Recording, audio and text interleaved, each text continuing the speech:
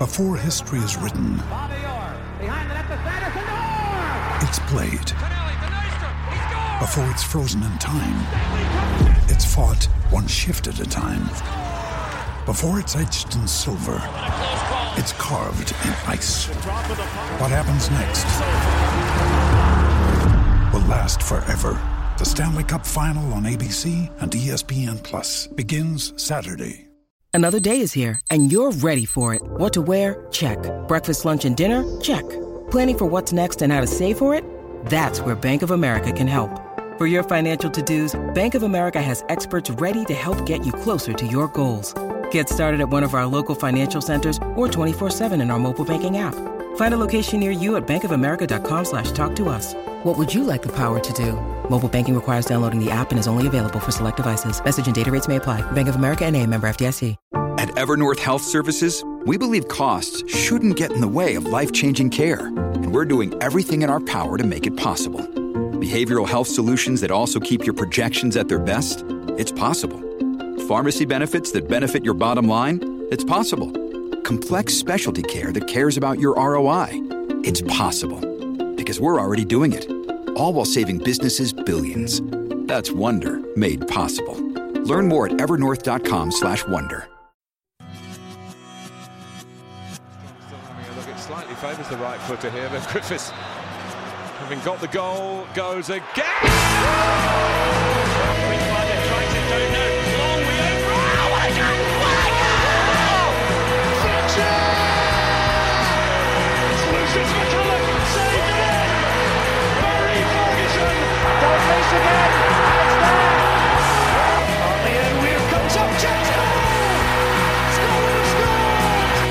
Here we go.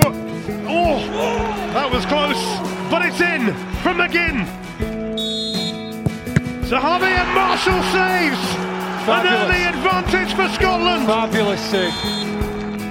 McGregor with an excellent penalty. McTominay squeezes it in the corner superbly. Shankland hits another wonderful penalty. If Kenny McLean scores, they're off to Serbia for the playoff final. This is one monumental kick. It is Kenny McLean, and he's done it! If ever there was a time to seize the moment, that was it! And all of a sudden, a nation cheers, a nation believes it has gone Scotland's way after all, after a long, long night at Hampden Park.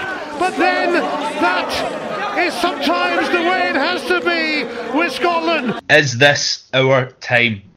A week from now, less than a week from now, will Scotland officially have qualified for the European Championship? It's an incredible thought, a very appetising thought, but will we be left feeling hungry next Friday when it comes to success? We've got Ben Ramage and Gordon Shiak alongside me, Andy Barge, for what is a Hampden Roar podcast that I've been waiting to do. Scotland are one game from glory.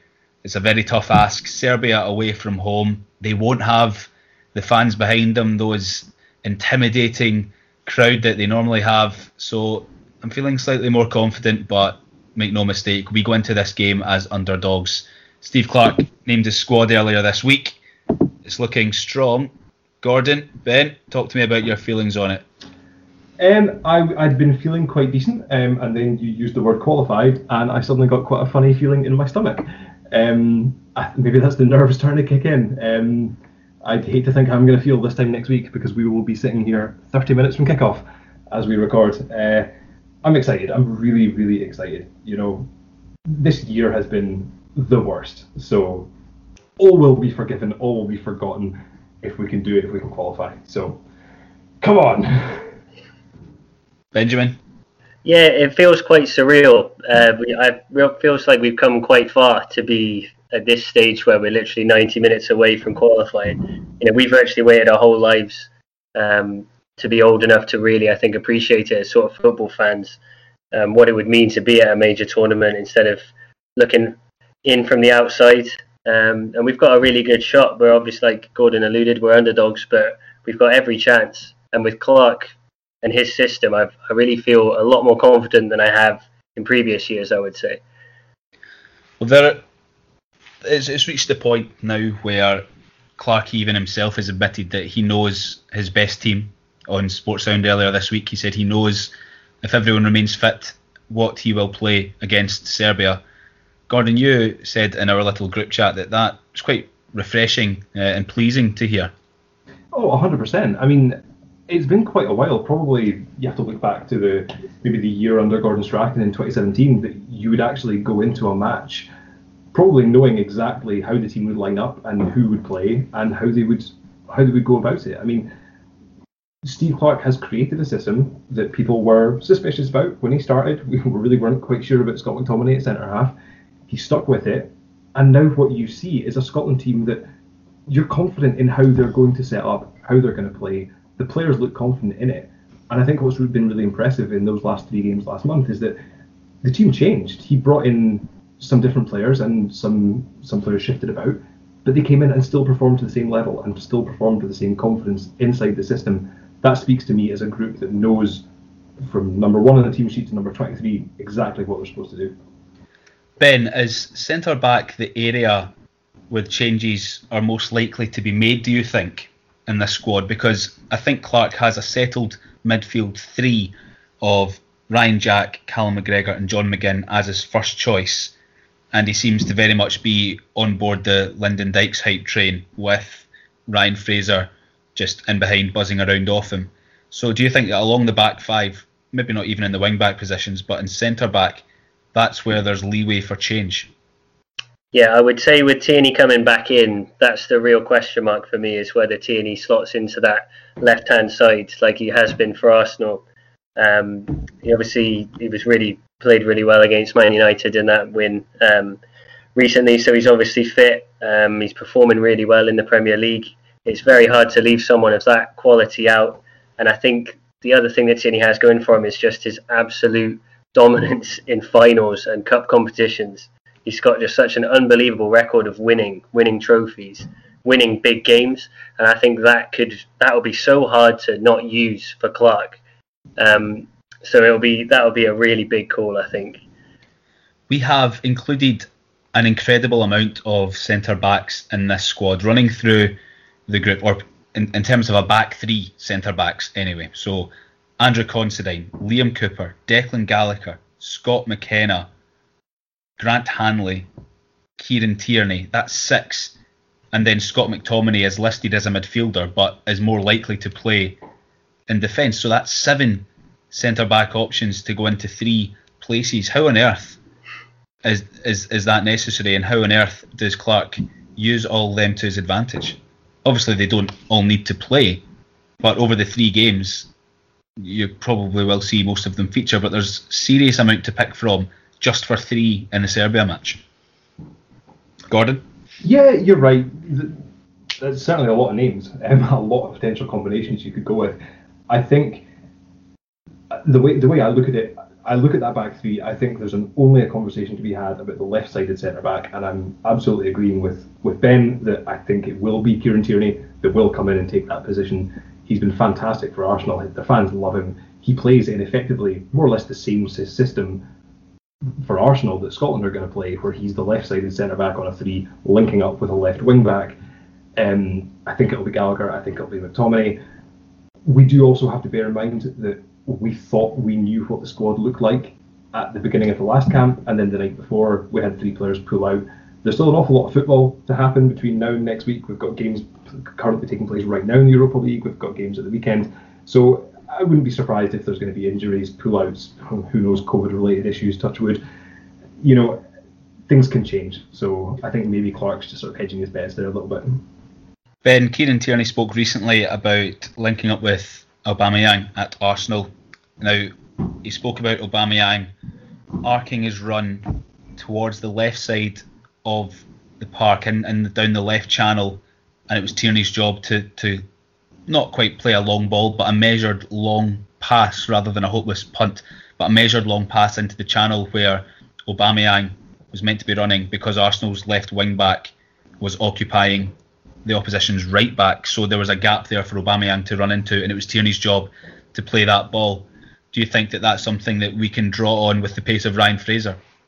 Absolutely, and the point you make there with that long pass, we saw Scott McTominay pick that same pass to really good effect in the last few games. So it would be really, I think it would be actually quite a creative back three. You'd have Tierney playing that ball forward, and McTominay can also play that ball forward. So yeah, we're going to be camped in for a lot of this game. I think it is going to be really nervy. These players understand the significance of this game, but that is such a brilliant out ball. If you have Fraser and Dykes to hit, and you have two players in your back three that are quality footballers that can pick that kind of pass, that could really alleviate the pressure when we're under the cosh. Get Dykes, and Dykes is brilliant at holding the ball up. We assume it will be Dykes that plays. I think that system will work, and there's enough numbers at the back to allow that to happen. I wasn't sure if that would maybe be too gung-ho, but I actually think Tierney's a solid enough defender to do that job, as well as bringing that quality going forward. You mentioned McTominay. Ben, Gordon, is he nailed on to play on the right side of the back three, do you feel? Yes, 100%. As I mentioned earlier, I think we were all pretty shocked when Steve Clarke put him there. But as we said at the time, that he had no shortage of other proper centre-backs to play in that position. So it's obviously not really the being a centre-back part of the job that Clarke was putting McTominay there for. It was what else he could bring to the side. And I think as McTominay's grown in confidence in that position, we've seen what he's bringing. And I think the games last month in the Nations League, you saw the way that McTominay was able to just take a few steps up, almost sit into a holding midfielder position, and then all of a sudden our midfield outnumbers whatever midfield the opposition have, and we can play around them. And I thought that he did that to absolute really good effect, as well as being pretty decent at the back as well, defensively. So yeah, full confidence in McTominay. Ben, you are well versed in all things Motherwell, given you covered them for quite a while in the Scottish Premiership in your old job as a sports journalist in the area. Is it quite wild, the prospect of a Motherwell centre-half keeping the Leeds United captain out of the Scotland team? I think on paper you would say yes, but when you look at the performances of Gallagher in the last few games, then it would actually be really harsh to drop him.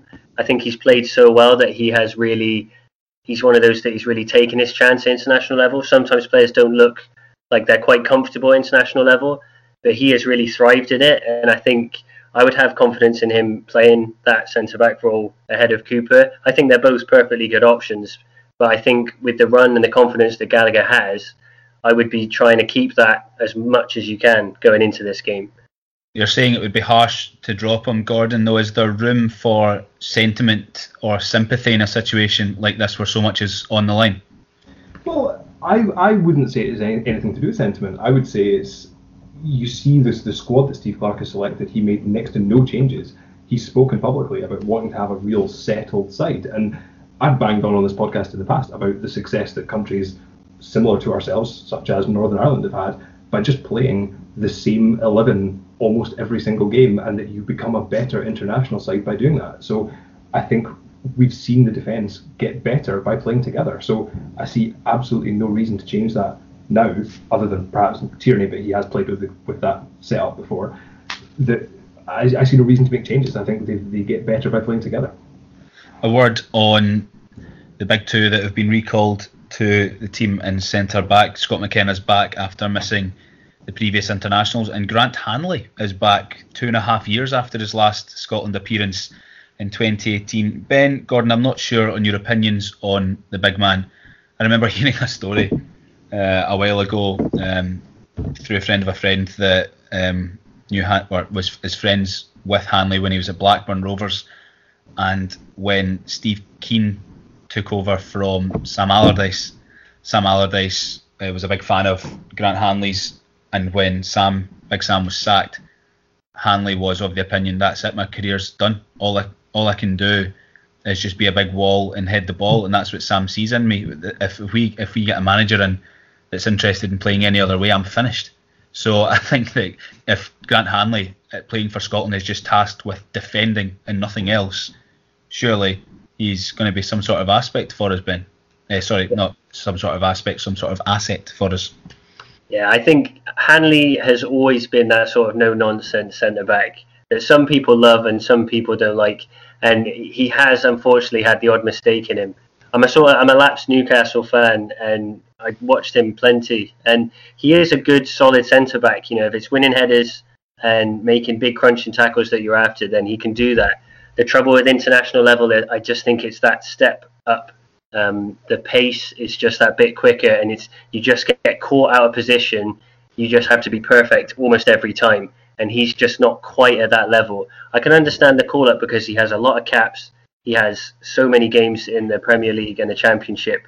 He's a solid, dependable centre back. If, as Gordon said, COVID, injuries, there's plenty that can take players out of the squad. He is a good option to have if you needed it. But I'm kind of hoping that we don't have to go down that road for such a big game. Would you expect to see him feature in the 2 subsequent matches, Gordon?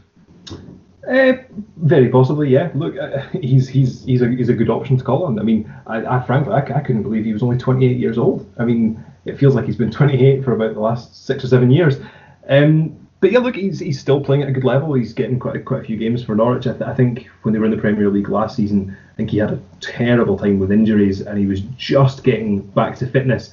And I'm pretty sure there was talk about him being included in the squad for the playoffs when they were supposed to be in March, because he'd just gotten back fit. And then obviously COVID shut everything down. So, look, I'm delighted to have him back. Clearly, he obviously wants to come back. So, more than happy to have him back. And with playing three defenders in every game, with 3 games in 1 week, I absolutely wouldn't be surprised to see him play one of them. I've not checked, but I wonder, he might actually be our most capped defender in the squad.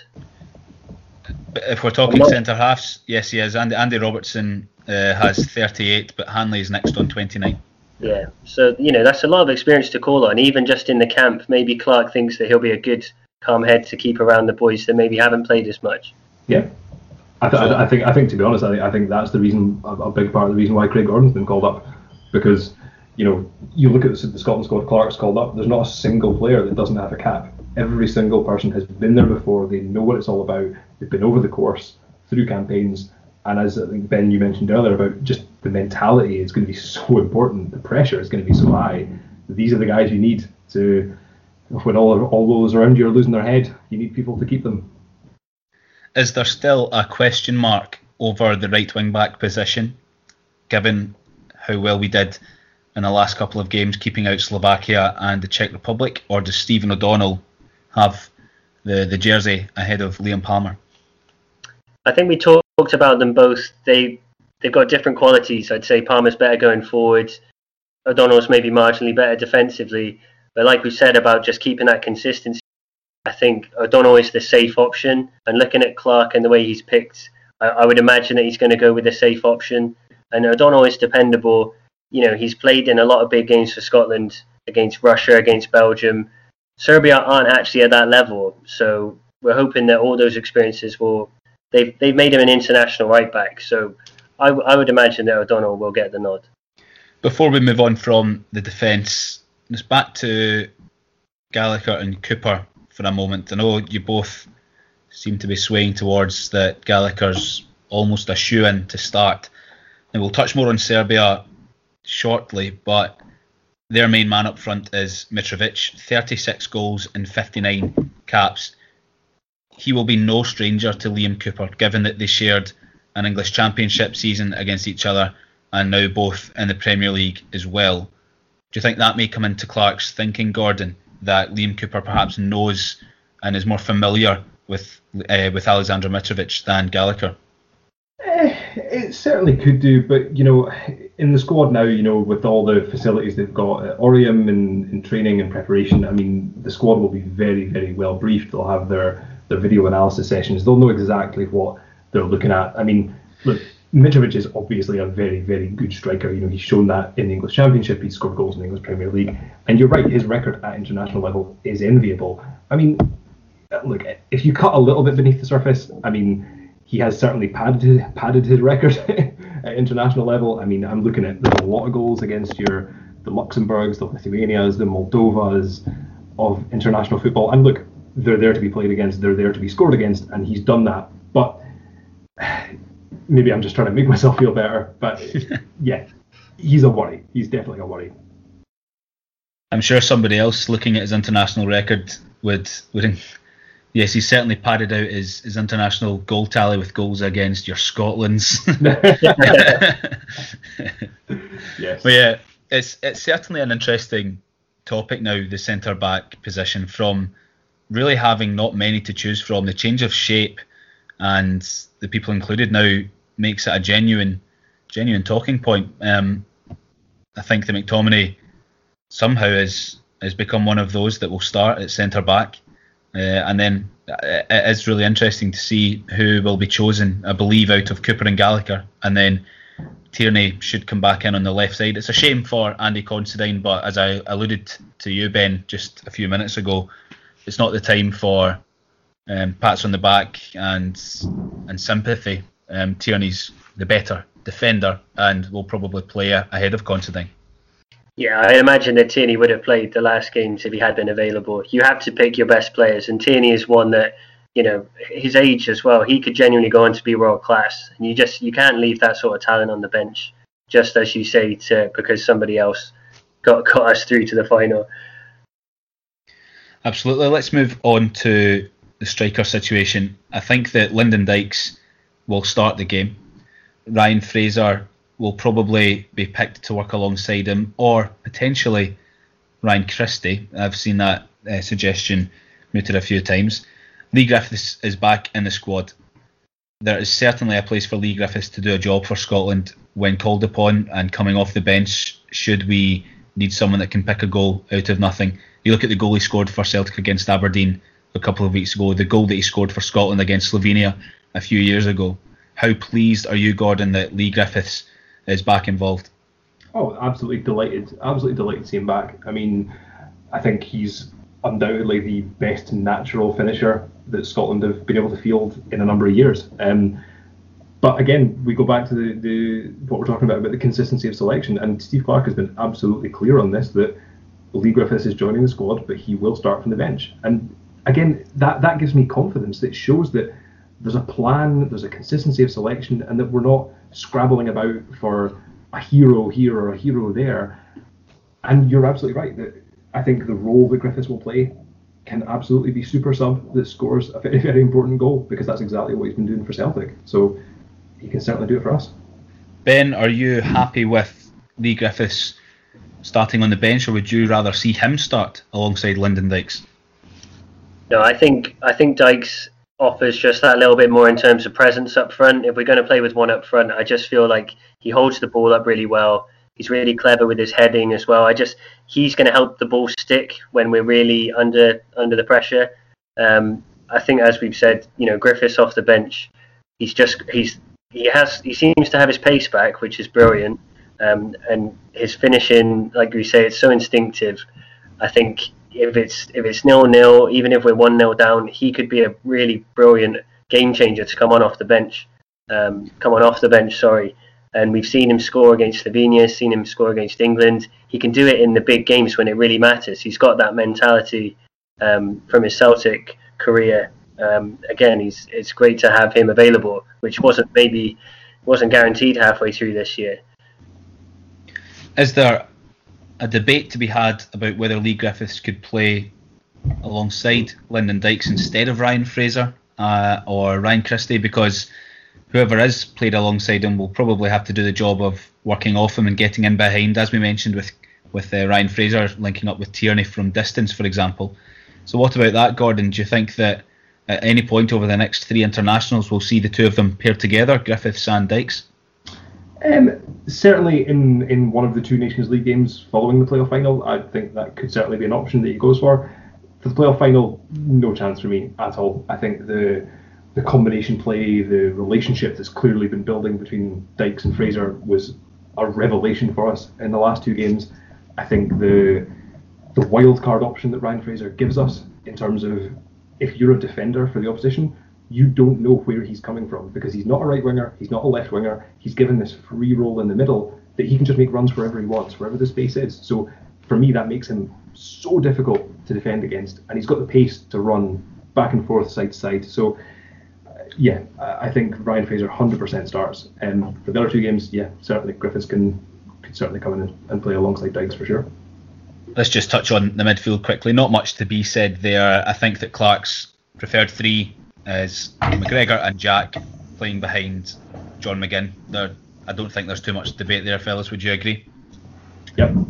Yeah, I haven't been overly impressed with Ryan Jack, but I get the need that we really do need a holding midfielder that allows McGinn to press up. So for me, the system works, and Rangers have been brilliant so far this season. So I've got no problem with him playing, and McGregor similar.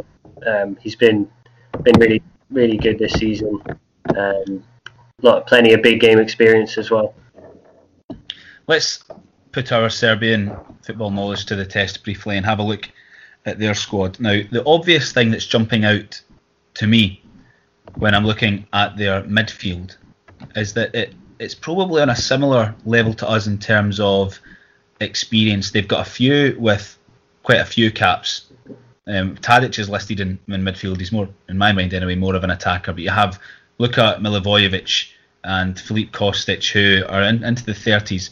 But after that, most of the players, including Milinkovic, Savic and Lazovic, they're in the teens in terms of caps. Does that suggest maybe that Serbia are still a team in transition or a team in progress, that it's maybe not a bad time to be getting them? I would certainly rather be playing that sort of midfield than one that we have seen in the past where they've got 60, 70 caps, because this is such a big game and they can play it down. I've seen a few quotes coming out of their camp saying that they're fully confident that they're going to beat Scotland, but they don't really have the experience to make that kind of claim. I don't think they're in this situation for a reason, and if you've only got 10, 15 caps, that's still pretty early days in your international career to be making claims like that. So I would much rather be going up against a team, as you say, with that sort of level of experience. Gordon, they do have players that represent class clubs throughout Europe. For a start, you've got Luka Jovic up front, plays for Real Madrid. And look, he's not a starter for Real Madrid, but you have to be of significant level to get there in the first place. Not too many caps, mind you, for Luka Jovic. He's only 22, but only capped 8 times. You then look at Marko Grujic, who's got 7 caps, plays for Porto. Milinkovic Savic, 18 caps. He's Lazio centre midfielder. There's a couple of players who will be missing for Serbia. You've got Filip Juricic, who is a Sassuolo midfielder based in Italy, who has nearly 30 caps, 4 goals. He has coronavirus. Adam Ljajic has nearly 50 caps and 9 goals. Besiktas midfielder. He's not in the squad. And Nemanja Matic retired recently. So there are 3 very experienced players that won't be involved in Serbia's midfield. Perhaps that's why there are players here from clubs like Olympiacos and Montpellier that are kind of on the fringes, who are being called up. So if you look at the defence as well, you've got Kolarov, who will reach 100 caps at some point over the next couple of months. Apart from that, there aren't too many caps. They have one of their main defenders who's been told by Werder Bremen, you cannot be involved in this. That's Milos Veljkovic. Not too many caps, but reading up on him earlier today, I gathered that he is a first choice pick for them at the moment. So Milos Veljkovic is withdrawn because of club instructions at Werder Bremen. So you've got Kolarov with a shitload of caps, 94. And then after that, you've got Nikola Milenkovic, Stefan Mitrovic, Filip Mladenovic, who do not have too many, certainly not many more than the players we were talking about earlier that are trying to work their way into Steve Clarke's starting 11. So, Gordon, the inexperience might just fall in our favour if we can get in their faces. Yeah, definitely. Look, they're a good side, of course they are. I mean, you can't get to this stage of almost qualifying for a tournament without being a good side. You're right, they've got some standout, really good players. I mean, their form's fairly spotty, to be honest. I mean, you look at their results in 2020, they lost 3-1 to Russia in the Nations League. Well, we can empathise with that one. Drew with Turkey 0-0. They then got past Norway in their playoff semi-final. Of course, that went to extra time. That's obviously an impressive result. Followed that up by losing to Hungary and then drawing to Turkey, throwing away a 2-goal lead. So, I mean, they can be got at. I'm absolutely certain they can be got at. I mean, I'm under no illusions that Scotland can certainly lose this game. We're all 3 of us, we're old enough and ugly enough that we've seen Scotland lose plenty of games.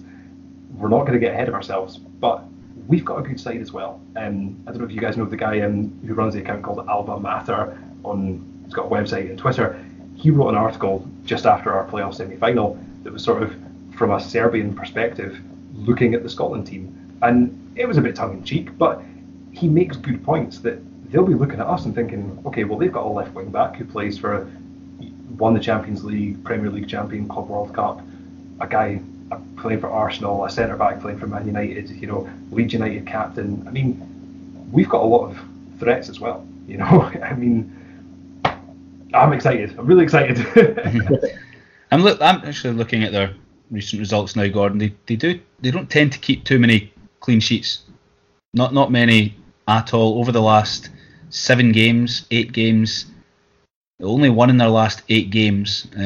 Luxembourg scored twice against them, 3-2. Serbia won that game, and that included a team with Milivojevic, Milinkovic, Savic, Tadic, Mitrovic, Ljajic, just all the itches.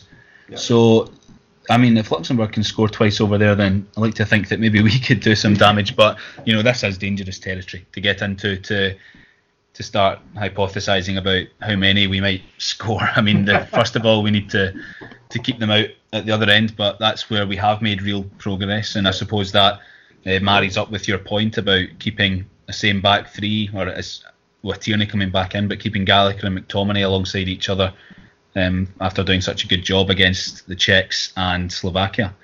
Now, you have to think they've not even faced Super John McGinn yet, so it's flowing. And Ireland, I've just seen here, Ireland got a stinky draw over there as well in the not too distant past, so that reassures me a bit as well. Yes, so Gordon, you wrote a really good article, or I think you're just drip feeding it slowly onto Twitter, about the nearly moments over the past couple of years. It's quite a crazy thought now that these ghosts could all be banished a week from now. Yeah, absolutely. I mean, it was a lot of fun writing that piece for the Tartan Scarf and looking back at every qualifying campaign that we've had since France 98 World Cup, and so many memories, some good, some not so good. But you're right. I mean, in that entire period, it's been such a long time. We've come to this place 3 times in terms of being 90 minutes away from qualifying for a tournament, ending the run, getting the monkey off the back. And that's, you've got playoff in 2000 against England, you've got playoff for Euro 2004 against the Netherlands, and then obviously the final game in Euro 2008 qualifying when we had Italy at home to qualify. Now, whatever Serbia are, and we've spoken about their strengths, they've spoken about their good players, whatever they are, they're not England, they're not the Netherlands, and they're not reigning world champions Italy. So this is absolutely, undoubtedly, the best chance we've had in 22 years to end that run. Benjamin, how do you reflect? Yeah, I would certainly agree with that. I think this is our best, it's definitely our best chance on paper, but I would also say the way this team is set up, it's also our best chance to cause an upset, because it's always going to be an upset for us to win this game. But the way that we're set up, so defensive, but with such threat on the counter-attack, that's how you win these kind of games, and that's how Clark's made his career. And he's maybe honed that alongside Mourinho at Chelsea and at other clubs. This system is almost built for us to cause the upset that we need to qualify. So there is that part of me that really thinks this could really be the one. And Gordon, you are envisaging some sort of floodgate scenario here, where if we can get this over the line, then the emotional baggage and pressure is lifted, and it should become easier in the future to get the job over the line, rather than have situations where Poland are scoring against us in the last minute, or we need to beat Holland at Hampden and Kenny Miller misses a sitter, and we're having to, claw it back when things aren't in our favour. Oh, absolutely. I mean, there's so many examples that you could cite. I mean, close to home. I mean, just think about every single player who ever signed for Hibs in the last 100 years. They all got the question about, so you're going to win? Are you going to win the Scottish Cup this year? Do you know it's 114 years since you last won the Scottish Cup? And every player had to carry that, as you said, the emotional baggage when they stepped on the pitch for Hibs in the Scottish Cup. Same thing with Andy Murray going to Wimbledon as the British hope to win a men's singles title when that hadn't happened for 50, 60 years. It wasn't fair that he had to carry that baggage, but that's life. And the Scotland players, I feel, in recent years, they have been carrying that. And as soon as they can let that go, it will be such a relief. And I think you look at the Scotland women's national team for inspiration as well. I mean, they obviously haven't been playing as long as the men's team have, for reasons that we don't want to go into right now. But as soon as they qualified for the first tournament, lo and behold, they qualify for the next one. And they're pretty much on track to qualify for 3 in a row. So, I mean, what an inspiration that is. And I do genuinely think that we do it this time, and if we can follow it up, as we spoke last time, with winning our Nations League group and all the benefits that could bring, that could massively set us on the track to the World Cup and then to the Euros in 2024 as well. I mean, to think that this next week could have a massive bearing on our next 4 years is exciting, it's nerve-wracking, but that's what it is. We have to embrace that. What will you be doing for the game, gentlemen? Maybe a bit of a silly question given the circumstances of the world at the moment, but will it just be sitting in, or do you have anyone you can watch with? Yeah, it's just going to be in the flat, which is such a shame. I think we would certainly have been trying to get tickets. We would have been, me and my brother said we would have probably have gone even if we couldn't get tickets, and just been there, because you can imagine the evening that you would have had afterwards had we actually qualified from it. So that's the only sore point, is that we just imagine the Tartan Army in that city. If we had qualified, it's a real shame that moment we waited for so long, it'll all be experienced in our own front rooms instead of with everyone that we should be with. But hey, it's a small trade-off if it means that we get to the tournament. Absolutely. And UEFA did confirm in the last day or so that the 12-city tournament is still on track to go ahead. There were a few murmurs that it would be switched to Russia just to make things easier, but UEFA swatted that away, Gordon, didn't they? They did, although part of me in the back of my mind almost thinks that if it was in Russia, that would then give you the big tournament feel, which I feel like this tournament next summer will be lacking. I mean, if it goes ahead as planned and if fans can go to the games, I mean, we've all been to plenty of Scotland games at Hampden. So admittedly this would be in our finals, but it's still a Scotland game at Hampden. So the concept was always going to feel a bit alien to the standard big summer tournament where everyone gets to travel to the same place. So, but let's get there, and then I'll complain about being there. All right, gentlemen, well, we'll call it a day at that, and just hope that the next time we're doing a podcast, maybe we'll still be drunk from the night before. Fingers crossed. All right, gents, see you later. Cheers. Right, cheers, guys.